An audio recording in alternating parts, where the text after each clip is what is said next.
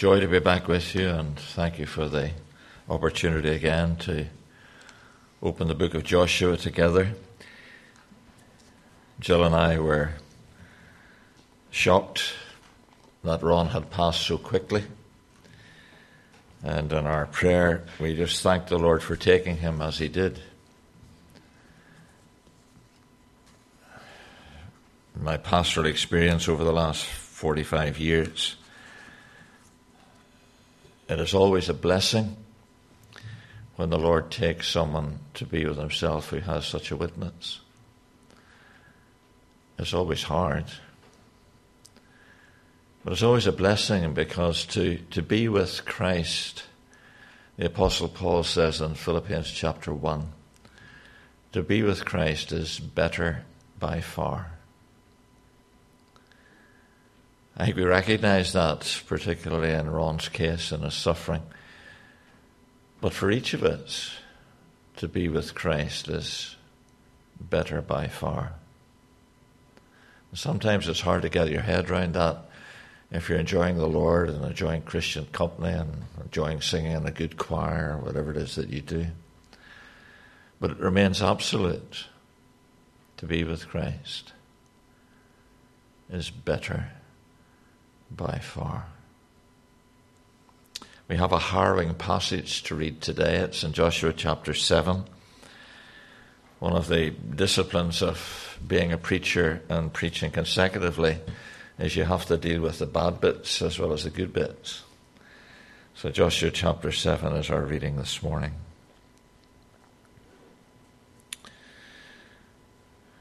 It's always a telling thing when a chapter or a section begins with a but. And it's interesting that that's how chapter 7 begins. Just had a great victory at Jericho. But the Israelites acted unfaithfully in regard to the things which were devoted to God. Achan, son of Carmi, the son of Zimri, the son of Zerah, of the tribe of Judah, took some of them. So the Lord's anger burned against Israel.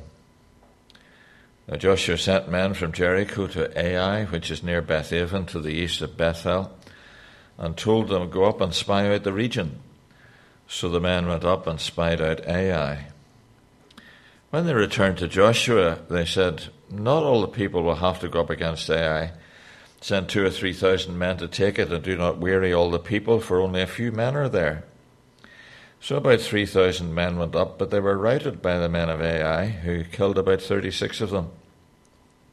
They chased the Israelites from the city gate as far as the stone quarries and struck them down on the slopes. At this, the hearts of the people melted and became like water.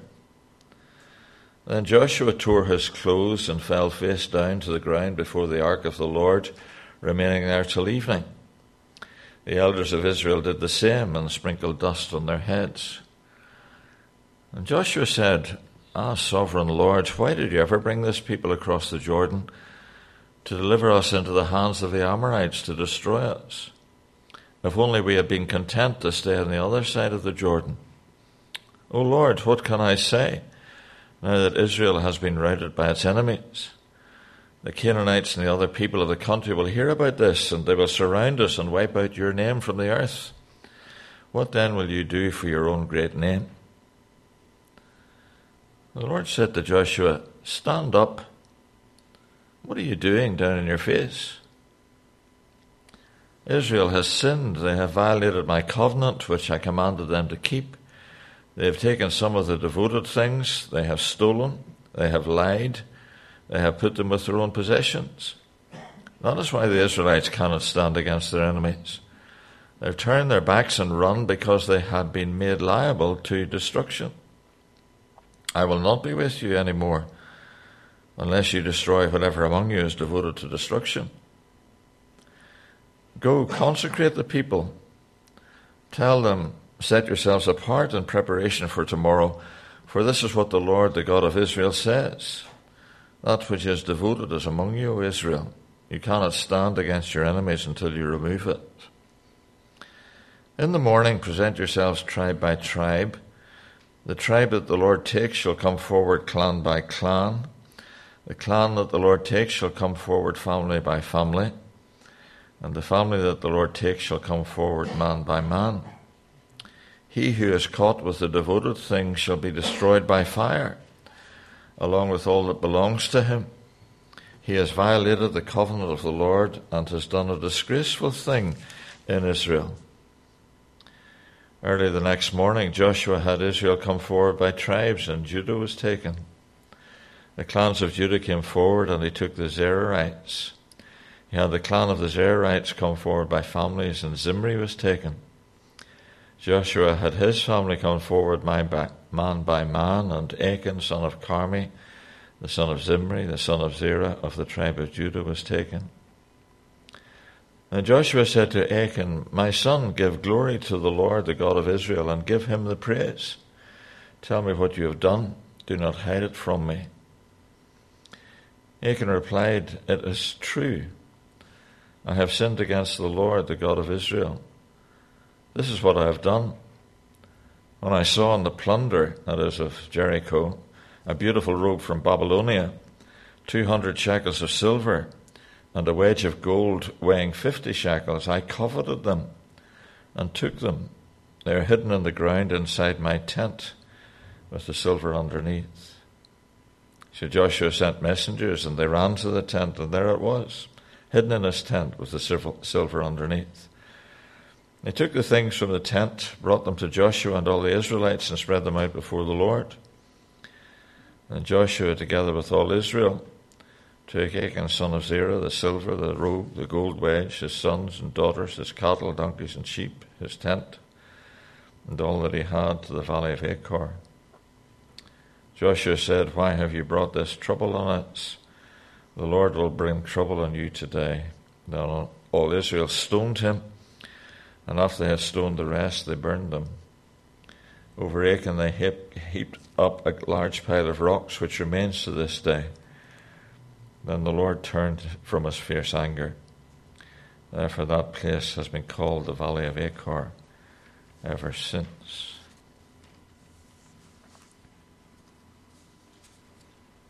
Dreadful story, isn't it? It's one of the things that constantly draws me back to Scripture, to recognize that God is absolutely faithful to his promises. In chapter 6 and verse 16, the Israelites were chapter 6 and verse 17, the Israelites were told this: "The city and all that is in them are to be devoted to the Lord," that is, given over for his purpose. "Only Rahab the prostitute and all who are with her in her house shall be spared, because she hid the spies we sent." We'll be looking at this tonight, God willing. And here's the but. "But keep away from the devoted things, so that you will not bring about your own destruction by taking any of them. Otherwise you will make the camp of Israel liable to destruction and bring trouble in it. All the silver, gold, and articles of bronze and irons are sacred to the Lord and must go into his treasury." There is no clearer warning given in Scripture in relation to what the outcome would be if we decided on this occasion, if we were Israelites, to disobey God. It's absolutely clear. And God says, look, if you take that which I have doomed to destruction because of its wickedness, and you bring the traces of it into your own camp, then you yourselves will be liable to the same destruction as that which I am going to mete out upon Jericho. And as I said, it's absolutely clear. When something was anathema, when something was devoted to one's God, that became a cursed thing. And it carried with it the same penalty as was originally pronounced on the people who had previously owned and lived as they had chosen. And if that ban was broken, then the destruction which was due to the wickedness of the folk who lived in Jericho and the wider tribe of the Amorites, particularly because of their offering of children to their god Molech. They had their children burnt. Their firstborn child was burnt at the feet of the god Molech as a sort of sop to the god, so that he would continue to bless them. And that sort of behavior God is not mocked by. Human life is precious, and we need to recognize that in this country. But that's another issue.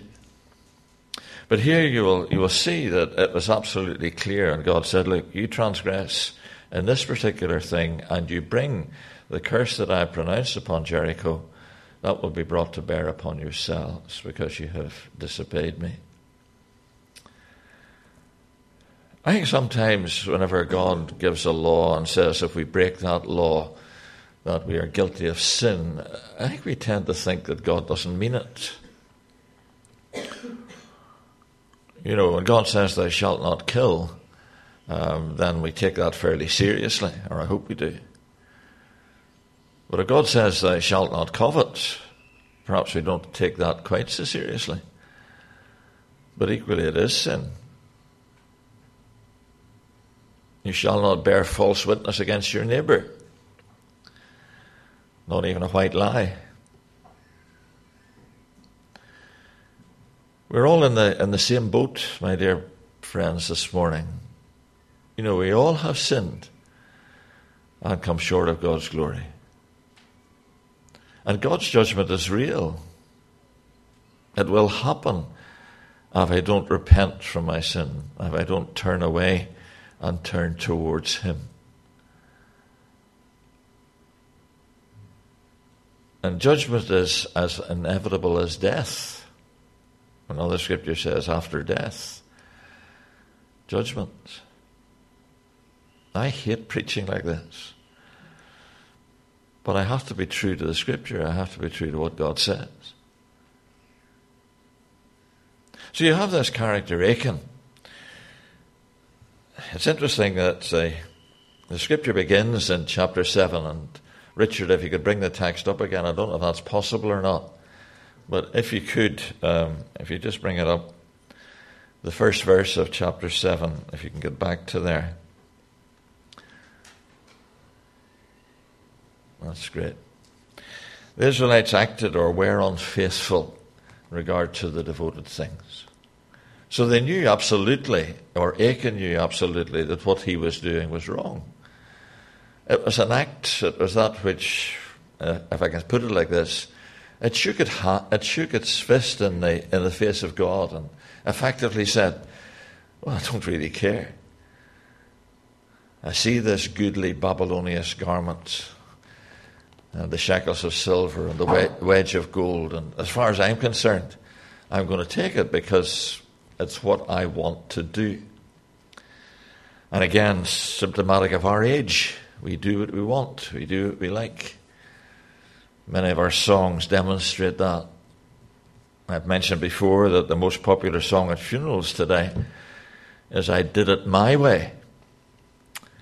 And effectively we're shaking our fist in the face of God. Because God doesn't want us to do it our way. He wants us to live our lives his way. And so we face these sort of issues every day of our lives. But I want to look in this in a general sense and just point up some of the things that breaking God's commandments does in relation to this particular situation that we have before us this morning. You'll notice in verse 3, and I know that Richard's going to keep with us in this. Whenever they returned to Joshua, there was an evidence of self-pride and self-sufficiency. They said, well, we don't need to try too hard. This is just a little city, and we can handle it with 2,000 or 3,000 men, and there's no way that they're going to handle us because we're the boys, and, they can't win effectively. And pride is always an outcome of sin, or sin is always an outcome of pride. It works both ways. We get proud of ourselves. Can't think why, but it's part of our makeup, part of the expression of our sinfulness. But what did this lead to, this act of pride? Well, it led to defeat. defeat by a small city. It led to destruction of some of the men of Israel, 36 or so. And that led immediately to doubts in relation to God. God had made promises to Joshua just a day or two previously and said, look, I'm going to give you this land. This thing is going to work out according to my purpose. And you'll notice immediately, whenever the fellows come back from Ai, that the scripture says at the end of verse 5, at this the hearts of the people melted and became like water. And they immediately recognized that, they were weak, that they couldn't function. And that then destroyed faith in God, as you have in verse 5. Joshua tore his clothes, fell down on the ground before the ark of the Lord, remaining there till evening. And you recognize immediately what he's saying in his heart, because the words are given to us. What can I say? We've been routed by our enemies. You said you were going to give us this land. Why didn't you let us stay on the other side of Jordan? Why have you brought us across the Jordan in order that we might be defeated? And immediately it undermines faith in God. And ultimately, and I say this absolutely clearly this morning, ultimately sin undermines faith in God. You know why so few people in our country have any time for God? It's because that somehow or other, the way we have tended to live without a thought of God has undermined our awareness of who He really is. But above all, it has undermined our thought of trusting Him. Doubt is cast on every area of God's work. Doubt is cast on creation. Has God really made the world? Has He really made man as a separate entity? Is man ultimately responsible to God? And our sinful willfulness tends to attack all of these sort of areas. Am I responsible for my own actions? Can I not claim diminished responsibility? Can I not somehow or other avoid this whole issue of recognizing that my life is an open book before the God of glory? Because the scripture says He knows my thoughts afar off. He knows the harsh world in which we live and knows how this so frequently undermines our awareness of Him. And yet He reaches out to us, and this is the beauty of the mercy of God. As we were thinking a little bit earlier, He reaches out to us because of the death of Jesus, because of the fact that the Lord has died for our sins. God can reach out to us and appeal to us and say to you and me, look, just come to me. The Savior wept over Jerusalem. And He cried, you will not come to me that you might have life. I have no idea how the Lord Jesus felt. But it broke His heart that men and women had not time for Him. And He is so ultimately generous to us. And yet so obviously we find our faith undermined. So it casts doubt upon God, and it casts doubt upon the promises of God or the Word of God. And from verse 9, it causes the fear of man to dominate the people of God. Look at what it says in verse 9. As Joshua cries out, the Canaanites and the other people of the country will hear about this. They will surround us and wipe out our name from the earth. What then will you do for your own great name? Because our actions, Joshua said, or what has happened, has brought defamation upon your name as the God of all the earth. And then verse 12, God says in verse 10, stand up, what are you doing in your face? Israel has sinned. Verse 12, this is why the Israelites cannot stand against their enemies. They have turned their backs and run, because they have made themselves liable to destruction. Because their disobedience has brought my curse upon them. Now, one or two things about this character, Achan. You'll notice that he was of the tribe of Judah, the tribe from whom the kings of Israel were later to be chosen, and the tribe from whom the Lord Jesus Himself was going to come. Tribe of Judah.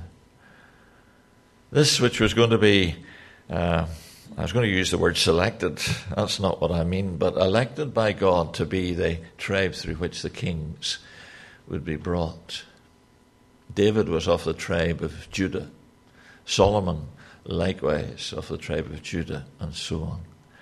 And here is a man of the tribe of Judah, this family which was later to rise to great prominence, who is not saved by his link with the tribe of Judah.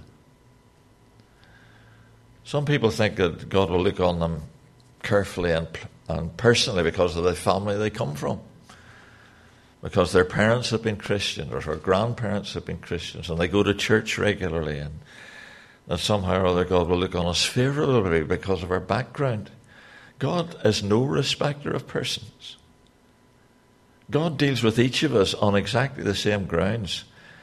I am of no more importance to God than anybody else.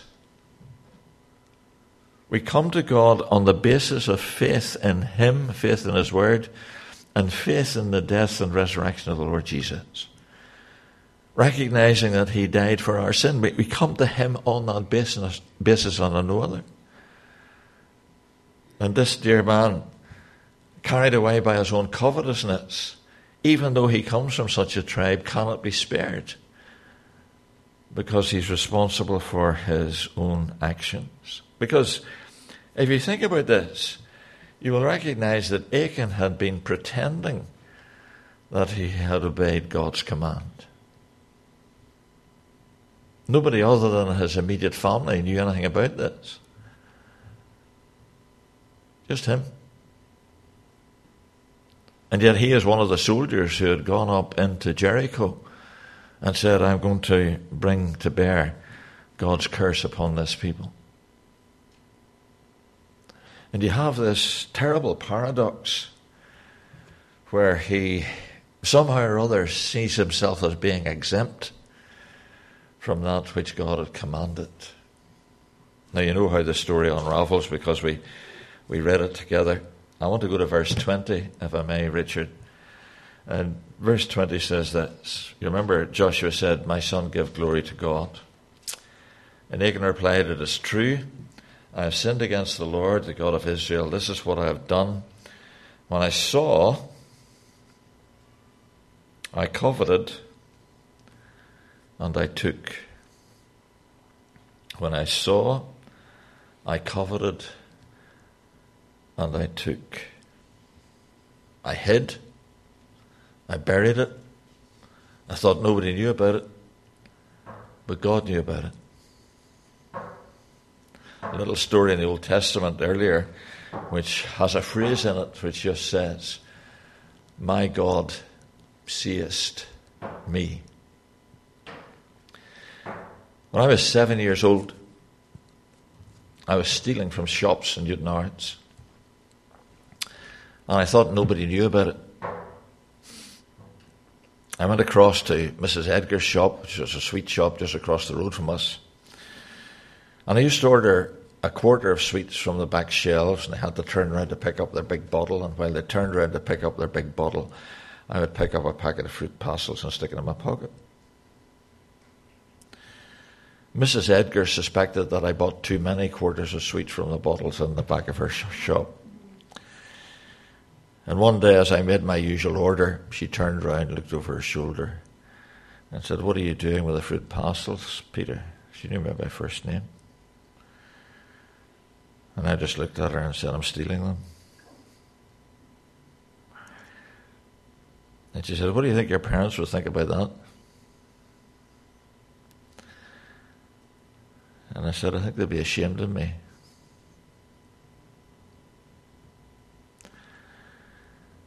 And she said this. She said, I'm not going to tell your parents. But I want you to stop stealing my sweets. 3 weeks later, at the end of February, my Sunday school teacher was talking about forgiveness. And he was talking about the fact that God knew everything about me. And even though my parents didn't know, until I used this illustration about 20 years ago, when my father was sitting in the congregation, I could see the shock on his face, yeah. I knew that God knew. And I knew that I knew that I was a thief and a rascal. And when the Sunday school teacher that day used the same phrase, talking about Hagar and Ishmael, my God seeth me. In that case, it was to bring a well into Hagar's view. In my case, it was to bring me to a sense of the water of life in the person of the Lord Jesus. And that night, I got down by my bedside, and I said, Lord, you know all about me, but I'm coming to you. I want to know your forgiveness. And I just came to him. And that's where my life began, with God. Give glory to God and acknowledge, Achan, what you have done. Give glory to God and acknowledge, Achan, what you have done. It is true. When I saw, I coveted, and I took. And you knew, Achan, when you did that, you were bringing the curse of God upon your family and upon the nation of Israel. Yes, I did, because I heard it, Joshua, when the words were told to us before we went up into Jericho. But I did it anyway. And so the curse that was pronounced upon Jericho came to bear upon Achan and his own family. And that's why his family died as they did. Shocking. You see, there was no alternative, because God had said in Joshua 6 this was what would happen. And because Achan had done what he did, he brought the curse of God upon his own family.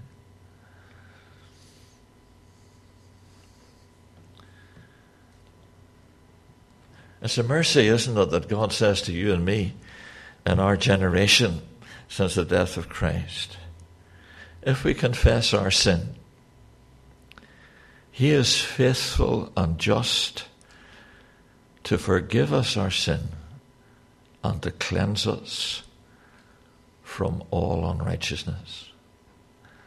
And I thank Ruth for saying that this morning, even though it was confession and not repentance, because it was such a confirmation to my own heart. If we confess our sin, he is faithful and just to forgive us our sin and cleanse us from all unrighteousness. You're going to trust him this morning. God always keeps his word. Joshua 6 and 7 proves that. Talk to the folk here. Talk to me afterwards if you've got a minute or two. And if there's any way in which I can help you to come to that point of just saying, yes, Lord, I need a new life. I need a new start. I want to be with Ron when I die. Just come to him. Trust him. Know his forgiveness. God bless you. This has been real hard for me to preach. Let's pray, shall we? Father, we're so fragile, and we recognize that, and we recognize above everything else that you're faithful and true, that you're the God who cannot lie. And we come to you as your subjects this morning, as your created beings, and we just lay our lives before you. You know the trauma that we have in our hearts right now, the various pressures that are building within our living. And we ask in your grace that you will draw close to us. If we haven't yet in a real way repented and turned back to you and confessed our sin, and we pray that you'll help us to do that just now. just to take this moment to trust you for the first time in our lives, to know your forgiveness, to know the blessedness of a secure future through the death and resurrection of our Lord Jesus. We trust only in him. We lay our lives before you in Jesus' name. Amen.